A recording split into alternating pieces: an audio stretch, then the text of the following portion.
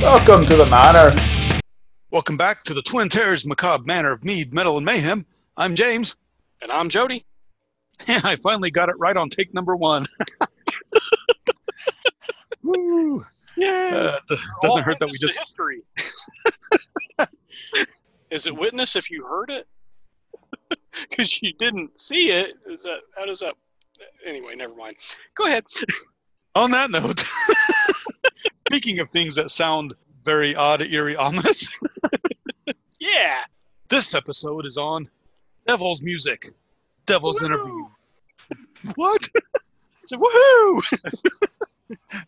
Yeah, Devil's Interval, the Satanic Tritone, Tritonus, Diabolus in Musica, or, augmented fourth or diminished fifth, if you want to be technical. Yes, but if you hear it, you understand why they called it that. Yes, you'll understand why it scared the Middle Ages church. To start at the very beginning, and by very beginning I mean for us, not Middle Ages church, because fuck them, we're more important.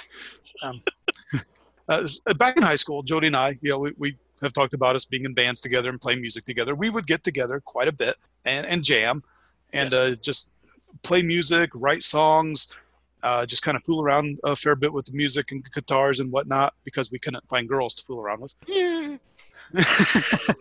Yeah, but we're better for it. Thanks for bringing that memory up. Actually, I think we are better for it. Yeah. Much better rounded people. But our buddy Larry would also come over sometimes, and he was a drummer. Sometimes he'd drum, but initially the first several times he would just come over and record. So we'd sit there, we'd jam, we'd record, and sometimes we'd just come up with little bits of music. Yes. And Jody starts talking about the movie The Shining, just kind of giving he's giving a recap of the movie, and I'm just kind of messing around, and all of a sudden I start playing this little bit of music underneath it, and it's this creepy little thing, and I would have never, ever thought it was something specific. But evidently, even back in the day, Jody and I were evil enough to start messing with the devil's tritone, the satanic tritone, the devil's interval. So we'll talk about how it fits with the tritone here in a little bit, but here is a little clip of what it sounds like.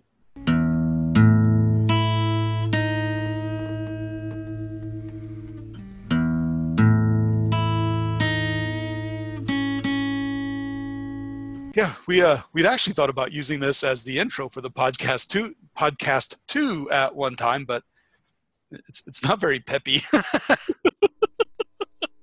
No, but it's awesome. Now, the first bit of this, I'll probably blaze through a little bit because it's not quite as interesting, but it's things you need to know. Knowing is half the battle. The boring bits, which to us aren't boring because it's musical theory and math, or, well, not boring to me, maybe half boring to Jody. No, well, the math may make my eyes glaze a little bit, but well, it's not necessarily boring. We'll keep it easy. I'm not going to go into the hertz and decibels and wavelength and stuff very much, just a bit. Yeah. But music, at least Western music, which is what we're talking about, is based on ratios. Without going into too much detail, the difference in notes, which is to say the pitch or the amplitude of a sound wave, it can be expressed as a fraction or ratio of the hertz, of the amplitude of each other. And of course, we're simplifying because it's an audio podcast, and this is kind of hard to show without visual representations. Yes. What are you going to do? But a couple of examples. Going a whole octave, such as middle A to high A, is a ratio of 2 to 1. Because you're going from a note to itself, it would have a whole number ratio. Yeah, okay. And Jody and I have talked about fifths of the root, and then the fourths and the fifths, when we've talked about some of the blues bass and the power chords and things. Mm-hmm. Going to a perfect fifth is a 3 to 2 ratio. A perfect fourth is a 4 to 3 ratio. You want to guess what the diabolus is? I'm gonna guess it's something weird. It's not. Sadly, it's not 666 to something. Well, I wasn't gonna go there, but no, it's 45 to 32. Yeah, that's something weird. And that's actually really close to the square root of 2 to 1, with square root being an irrational number by in itself. Hey, do you know what the square root of 69 is? Yeah, ate something. Ate something. Uh, Anyway. Yeah, before we get off on 69 jokes, and that was a pun I didn't intend. Moving on. So specific fractants tend to be more pleasing. For example, a lot of Western music uses the 1-4-5 pattern and some others, but that's kind of one of the basic. And if you listen to any power ballad, from the hair bands in the 80s, you'll recognize the GCD pattern, which is the 1-4-5 in the key of G. Yes. Yeah. Every Rose by Poison, I Remember You by Skid Row, Tesla's Love Song, although it does do more funky things. It's more in depth. It starts off in a very, because it throws in the E minor part. Yeah.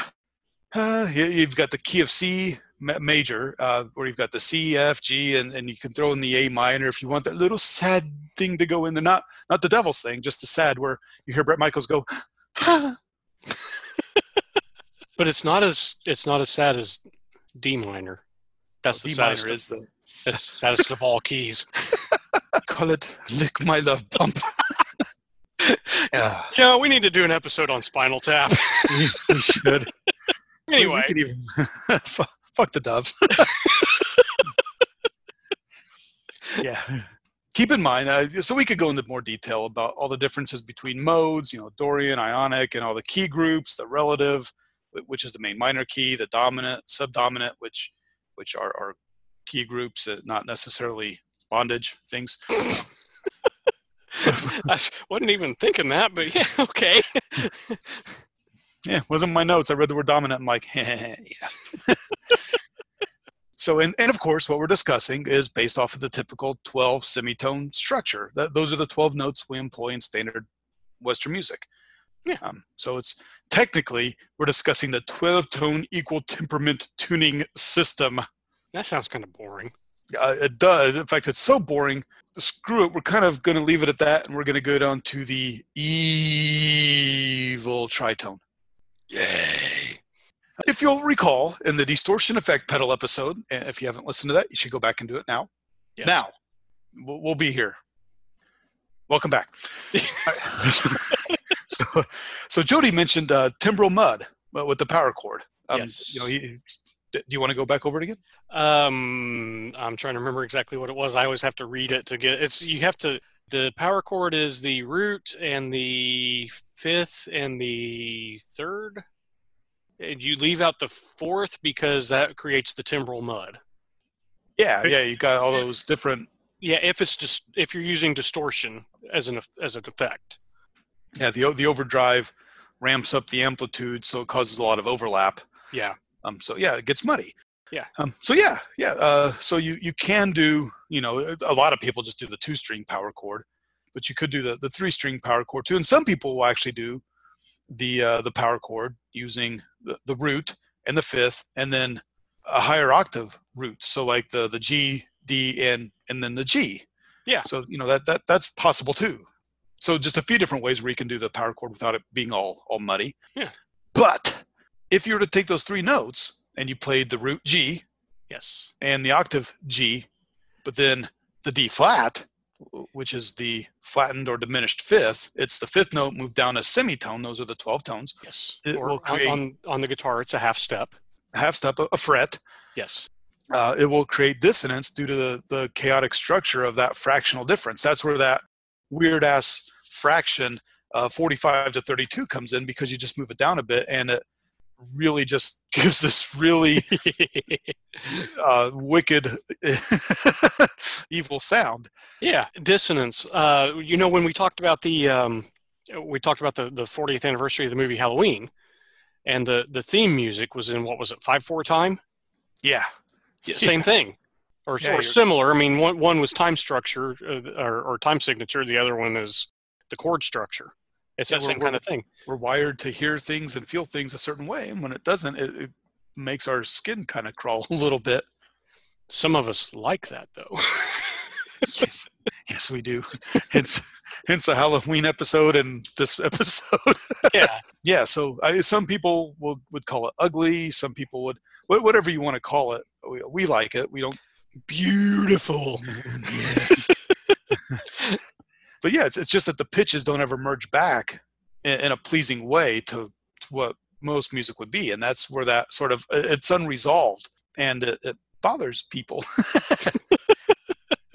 So like our tune, our little bit of spooky tune that you heard earlier, it's not exactly the above progression, but it's close. It's the key of A. Although it's the key of A, we start with the E note, and it uses the A and E notes, but then throw in an E flat. So it's kind of a different type of tritone, but it still has an unresolved because we're throwing in an E flat. But it does resolve because there's the bend, and it goes up into the E, but then we come back down into the E flat. It just keeps it kind of spooky. Yes. Maybe not the perfect Diabolus, but for two teenagers who are just starting on their path to evilldom. Although I personally think it was an internal subconscious rebellion against the church that my parents were still making me go to. That is church with the capital C. Ooh. Yes. If you'll notice, we've been talking about three notes, hence the tritone. The tri, of course, referring to three notes. But it talks about, it's actually also comes from three whole steps between two notes. It's the same as six semitones. And here we'll kind of go over some of this. It's the same as six semitones. So it's going from a note to its fifth, and then back up to the note up an octave, which would be the root to the fifth and back to the root. But the Diabolus flattens the fifth, and that screws up the harmonic fractions, which gives it that eeriness. Yes. And if you remember, I mentioned the augmented fourth. Depending on what note you start with and which mode and key you're in, the augmented fourth and the diminished fifth are the same, because the fourth and the fifth are a step apart. So that half step difference puts it in between. Yeah. You know. Yeah, I mean, to get technical, there's a tritone for each chromatic scale. So that's the root, and half of them have augmented fourths and half of them have diminished fifths. But it's the same type of thing. Yeah, well, it's like A sharp and B flat are the same note. Right. Yeah. So, was it really banned by the church? Supposedly. Yeah, supposedly, but I couldn't find anything official either. Huh.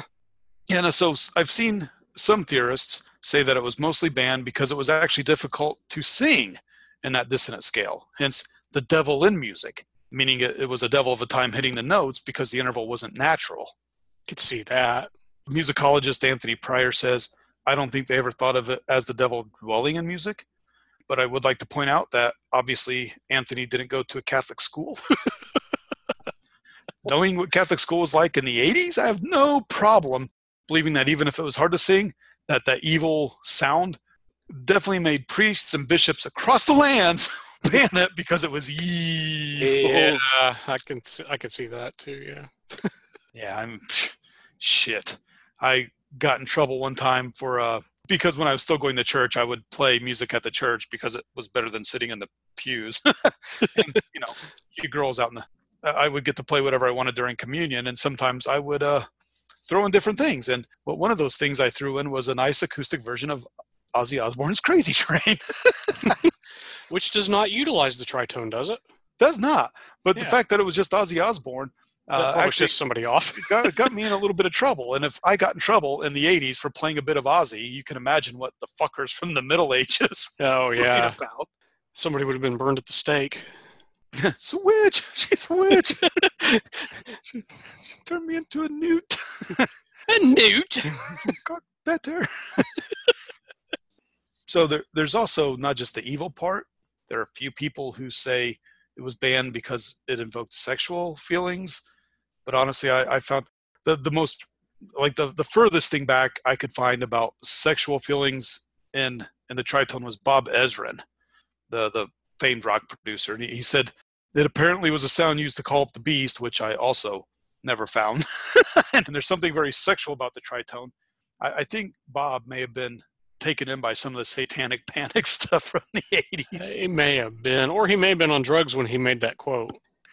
Now, don't get me wrong. I mean, the tritone is used in a lot of different things. And yeah. Like in doom metal, like specific sort of doom metal, you can get that nice sound that would be great to have sex magic going on with, but Yeah.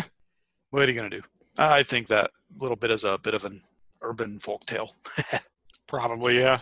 Moving on to music in general, but not the music theory, because you're all probably bored as fuck with that shit.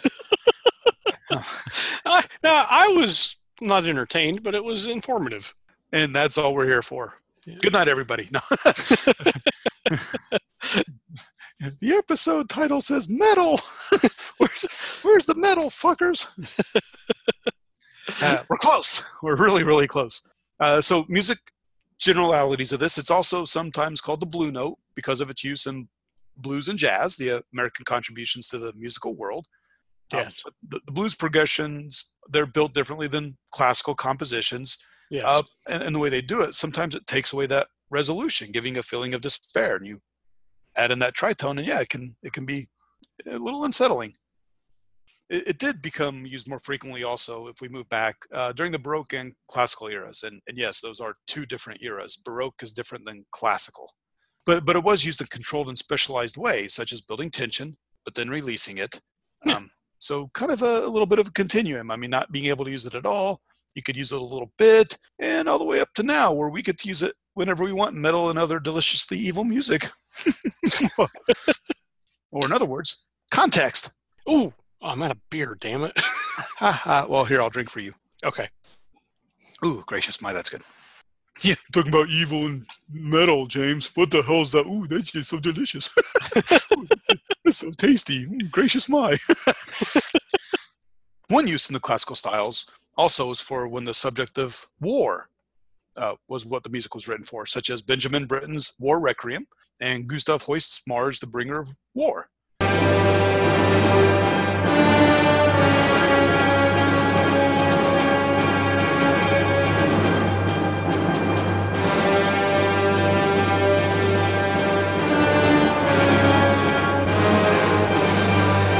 Yes.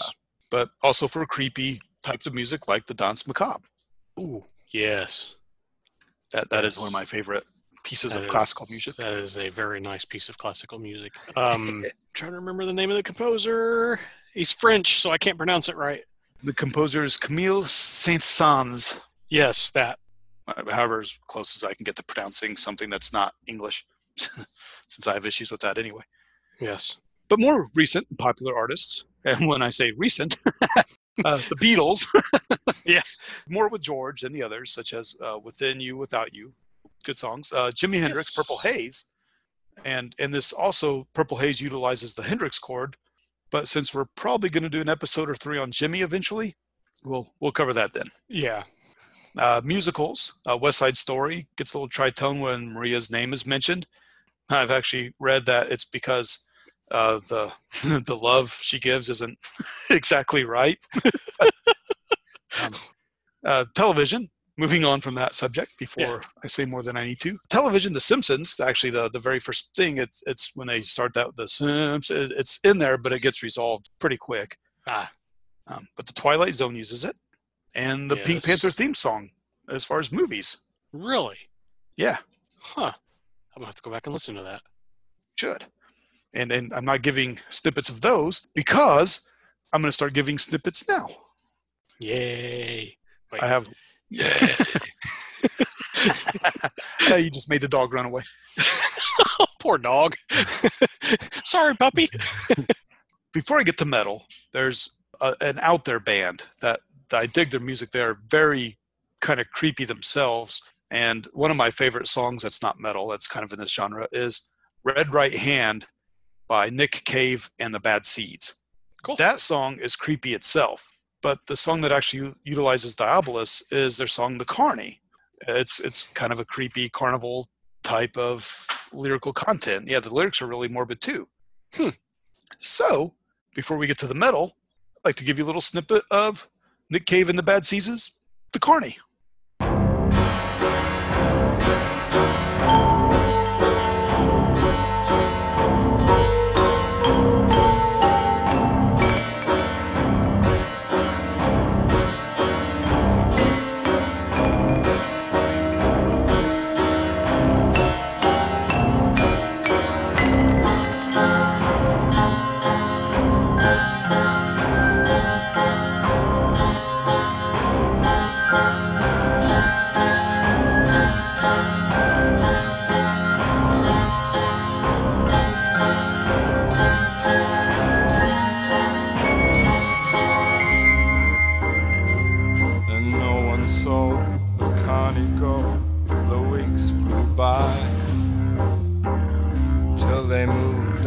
on the shore, leaving his caravan behind. It was parked out on the southeast ridge, and as the company crossed the bridge, with the first rain filling the bone-dry riverbed, it shone just so upon the edge. Now we're done with that. Let's move on to metal. Yes. I had to take a drink after that. Oh. So according to Professor John Deathridge, which is an awesome name anyway for this. I like it already. Yep. There are, well, we'll see how you feel in a second. Okay. There are lots of presentations of evil presented around the Tri-Town. Okay. And that there's a big connection between heavy rock music and anger. No. Outside of the fact that it can help you resolve anger? No. Yes. And we've talked about doing an episode on that because my notes actually say, there is, although science has shown that metal is a great coping skill by allowing the listener to channel and deal with the anger in cathartic ways. Yes. Metal actually helps out with a lot of other things too, which is why a episode on what science says about metal would actually be kind of cool. Yeah. All right, so let's start with who we should start with. Black Sabbath. Yeah. I'm not saying that they would love being called metal because they don't want to be called metal. Well, I think 40-some years later, they're kind of almost 50. Well, shit. This year would be the 50th anniversary of the band. Were they together in 68 or 69? I thought 68 for some reason. Yeah. Well, yeah, I guess they formed in 68. They kind of broke up for a little bit when Tony had his little stint in Jethro Tull. And then they got back together. I know the first album didn't come out until like February of 70. So I think over the 50 years, they've kind of accepted the fact that they're, metal. But yeah, back then, they wouldn't have considered themselves metal. They would have actually said, no, that's not what we are at all. And that's fair. Yeah. But their song Black Sabbath was inspired by a vision Geezer Butler had of a ghostly figure. Yes. And it was also partially patterned after the previously mentioned Mars, the Bringer of War, after Tony Iommi had listened to it. Although there's some argument over that, because Geezer kind of says every once in a while that he was the one who played it first and then Tony picked it up. Well,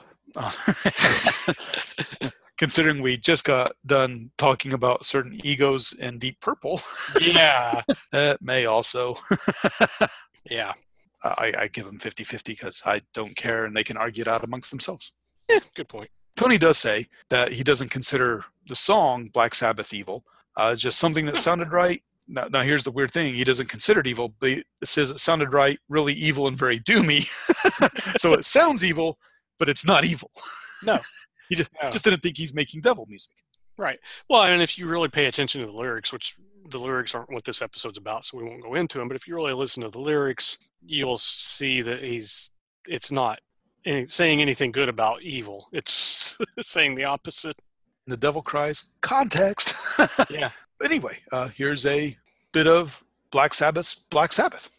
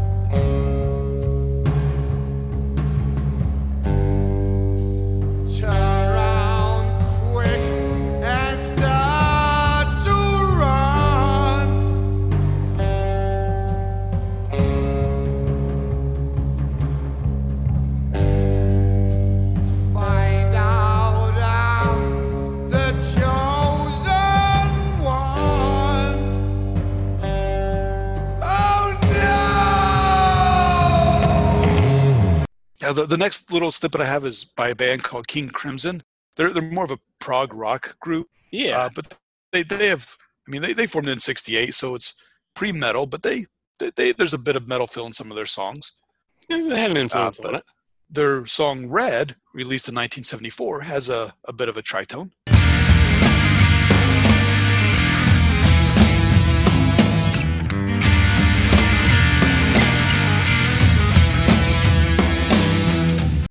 The next one is from 1990 and is definitely heavy metal because it's Judas Priest's Painkiller.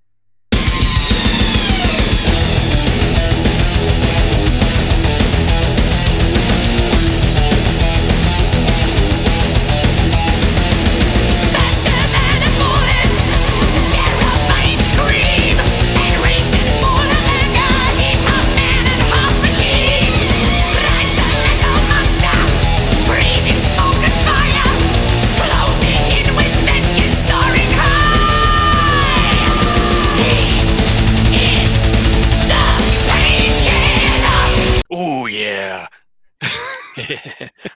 I knew you'd like that one. And of course, Metallica uses it quite a bit, such as in Enter Sandman. But since Metallica seems to suck up a lot of the heavy metal oxygen in the room, I'm going to move on.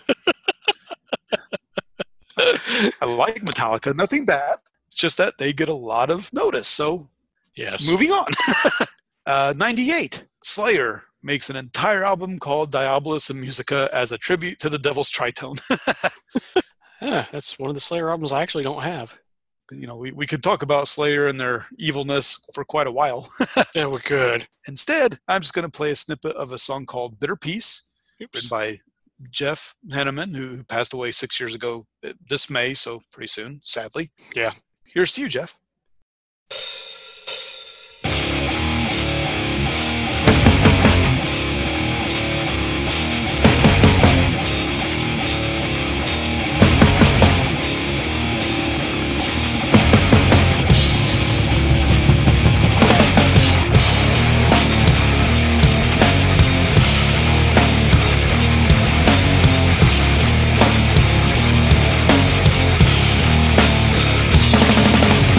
And to finish up, one of the pictures I usually see in conjunction with this topic is Louis Leopold Bouillet's Tartini's Dream from 1824. It's that picture where you see a devil or demon on a bed, guy sitting up, but it represents a dream Tartini had, and Tartini was a composer, but it caused him to write the Violin Sonata in G minor, which is better known as the Devil's Trill Sonata.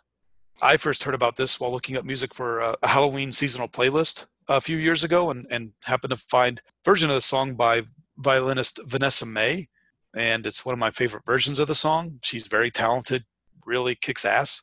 Cool. But it said Tartini dreamt of the devil, during which the devil played a song of such surpassing skill on the violin that Tartini had vainly attempted to replicate it when he created this still beautiful piece of music. And considering how good Tartini's is, I would love to hear what the devil played in his dream. Yeah, the Devil's Trill takes a lot of technical skill to pull off. And to show you that, here's a little piece of Vanessa May playing the Devil's Trill.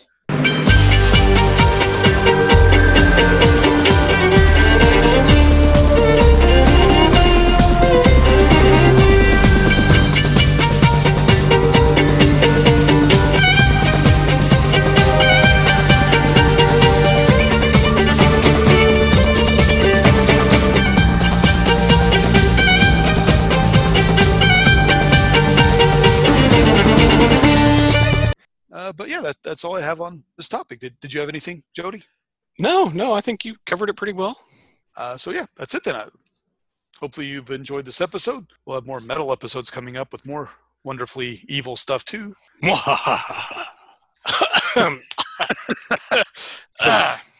On behalf of the devil, I'm James. I'm Jody. We'll see you later. All right, bye. The Macabre Manor is brought to you by the Twin Terrors. All rights reserved. Stay tuned for some fun outtakes.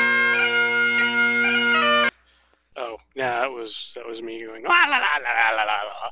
I am evil Homer. I am evil Homer. And don't put mustard on the cat. Usually I do the Kermit yay, so I figured I'd do the evil Kermit. Devil yay. Does he have a little goatee? Yeah. Yeah, the things he would do to Miss Piggy. And Gonzo, probably. First heard that in high school in humanities class. Oh, the humanities. Yeah.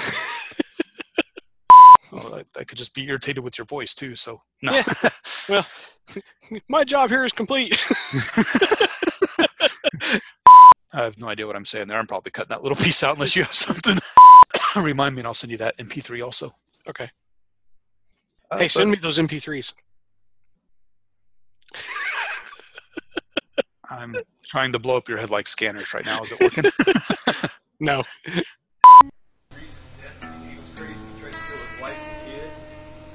There's like this maze outside of the hotel. They're like keeping it. They're like caretakers. He got this job like taking care of it during the winter while it's closed. Anyways, when he goes completely crazy, basically it's cabin fever. He goes completely crazy. He tries to kill him. He's chasing him through this maze with an axe. Well, they hide from him. And he gets one of these maze. And he just sits down and dies and freezes to death, right? And they show this picture that they take like in the 30s when it first opened, when the hotel first opened, and they focus on this one guy with nipples. It's wild, man. He goes into this bar, the hotel bar, and he starts talking to the bartender. The bartender's been dead for years.